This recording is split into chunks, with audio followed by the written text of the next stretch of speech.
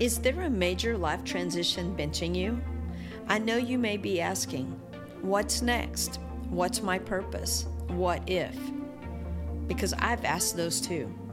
Welcome to the Start Your Comeback podcast. I'm Tony Thrash, a certified life coach, and I want to share the tools and practical steps to help you create a winning game plan to move into your new adventure.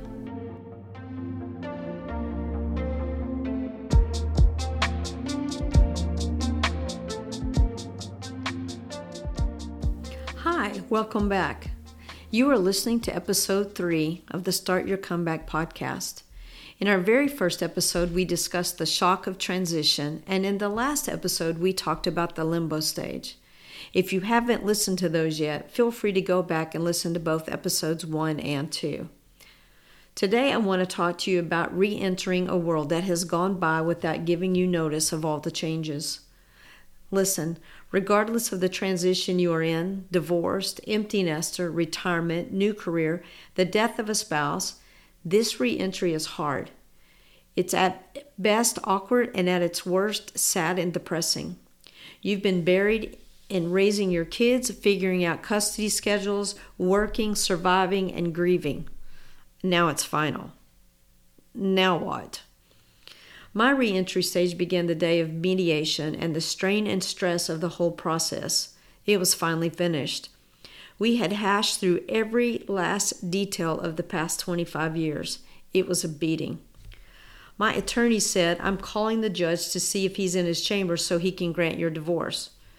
I was like, "What? Wait? Are you kidding me?" She said, "Follow me to the courthouse." We arrived at the courthouse at 3:15 on a Friday afternoon in May of 2014. She asked to see the judge, and we walked in, and she petitioned the court on my behalf. He slammed that gavel down and said, "You are officially divorced." I wasn't sure how to feel. Numb is the best way. Honestly, I thought I would sob, and my attorney even mentioned she had expected me to cry.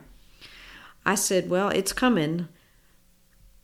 I spent the first 30 minutes driving home a divorced woman. I knew I was still a mom and a coach, but really, who was I now that I was single after 25 years? There was a new sense of freedom, but I had zero clue what to do with it. I remember when my best friend called at 9 p.m. on a Thursday night and said, "Hey, will you go get ice cream with me?" I was like, "It's past my bedtime. I can't because I need to be here for..." What did I need to be there for? If I wanted to go get ice cream at 9 p.m. on a work night, then I could. I didn't have to ask or tell anyone. I just did it. Please remember, I was also an empty nester at this point, so I literally had no one to answer to.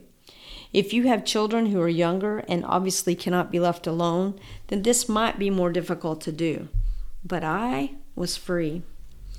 Even though I made it through the limbo stage, I had yet to know who I was or what does my life mean. Maybe you've been there and can relate, or you see this headed like a bulldozer your way. You can relate. I know you can. In your transition, there is a new haze lingering. There's no more confusion. It's final and you are on the loose. I had a moment of clarification when my next counseling session rolled in after the divorce was final. He said, "You can now serve at church without waiting on anyone else. You have permission to do it."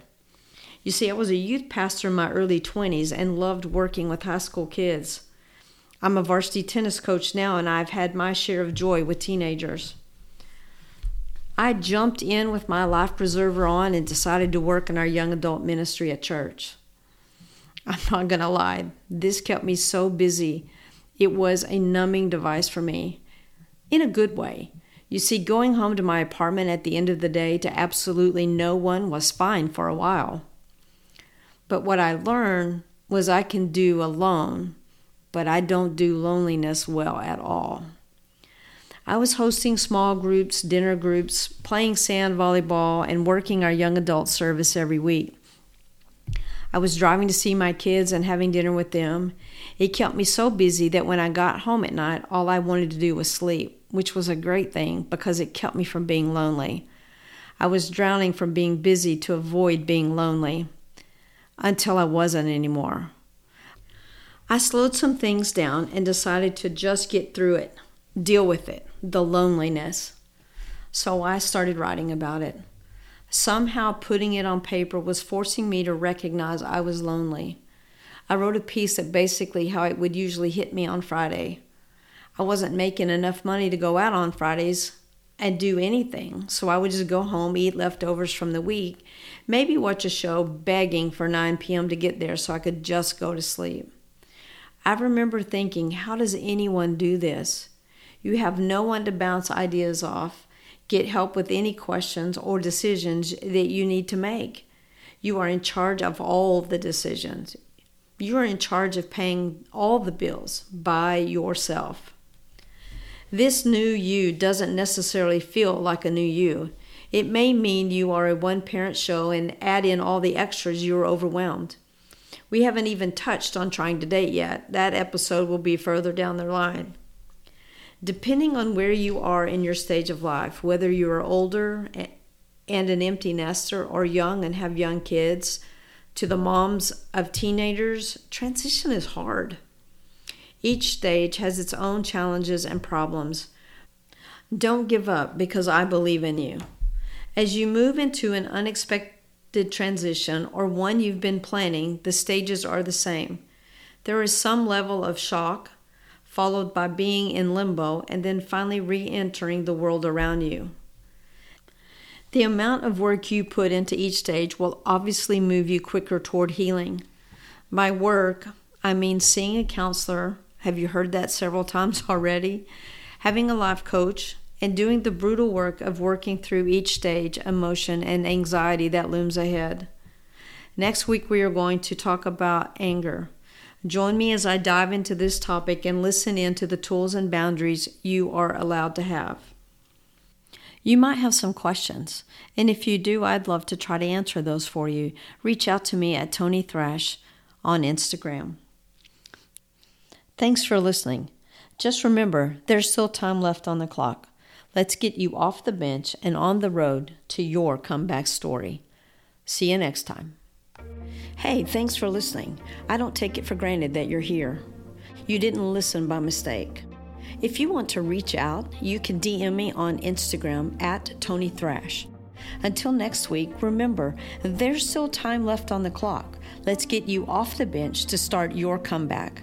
I want to give a special shout out to Country Club for the original music. You can find them on Instagram at Country Club.